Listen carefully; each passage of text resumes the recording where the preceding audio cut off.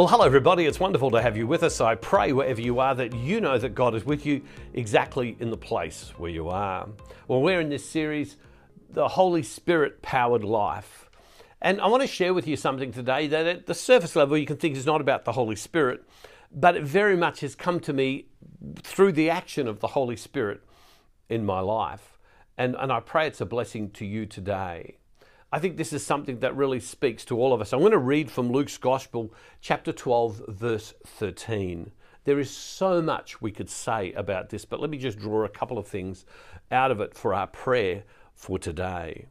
And to be honest with you, I've just recently had a phone call with a couple in Florida in the United States. A very good couple, people I have not met before, but people that we have had the chance to talk and who've been part of the ministry for a few years now.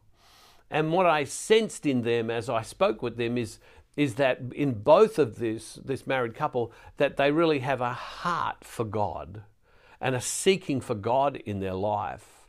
And they recognize that wealth is not just in the dollars we have in our bank, but our wealth is our confidence in God.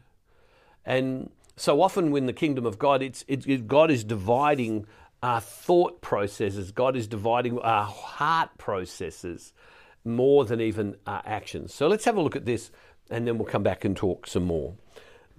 Chapter 12, verse 13. Someone in the crowd said to him, that's Jesus, "Teacher, tell my brother to divide the family inheritance with me." But he said to him, "Friend, who set me to be judge or arbiter over you?" And he said to them, "Take care, be on your guard against all kinds of greed, for one's life does not consist in the abundance of possessions." Right? One's life does not consist in the abundance of possessions. Here is one brother who's controlling the inheritance that people are going to receive. Now, in their day, the older brother got double portion of his inheritance than anyone else. The other brothers would divide it up. If there were no brothers, it would go to the daughters. And if the daughters actually received the inheritance, it was the requirement of the law that they marry within the tribe so that the inheritance didn't leave the tribe. I say all of that for this reason. There is rules around all sorts of things to do with what we have in our life. And Jesus makes this point. He says, life is more than just what you have. Now, at no time can we read what is here that Jesus is saying, it's bad to be wealthy. It's bad to have things. No, we don't read that. We don't read that. Sometimes we fall into the trap of thinking, well, being poor is better than being rich. Well, the scripture doesn't tell us that. The scripture says to us, what has your heart before God? The point is, thank goodness Jesus had wealthy people around him, or people of means. Because if you look at these people, in Jesus' ministry, when he traveled around, what does it say? He was followed by a group of wealthy women who paid for him and his apostles. So Jesus isn't saying don't have stuff. He's talking about what has your heart. Now let's go on in verse 16. Then he told them a parable. The land of a rich man produced abundantly. And he thought to himself, what should I do, for I have no place to store my crops? Then he said, I'll do this. I'll pull down my barns and build larger ones. And there I will store all my grain and my goods. And I'll say to my soul, you have ample goods laid up for many years. Relax, eat, drink, be merry. But God said to him, you fool, this very night your life is being demanded of you. And the things you have prepared, whose will they be? So it is with those who store up treasures for themselves, but are not rich toward God. You'll notice nowhere is in that parable Jesus saying it's bad to be wealthy. It's not saying that. No. What he's saying is, where is your heart?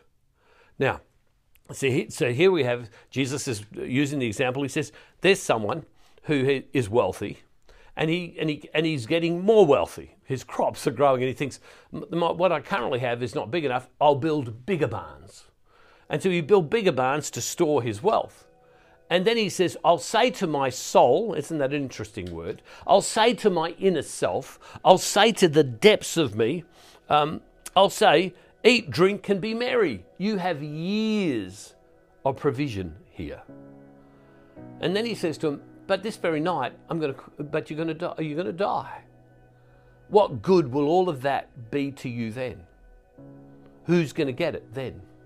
And it finishes by saying, so it will be with those who store up treasures for themselves, but are not rich toward God. What he's saying is the richness toward God is a constant decision of our lives. We sometimes think that poverty and having nothing is holier than having something. But when you read this in the scriptures, and having wealth, what Jesus is saying is this.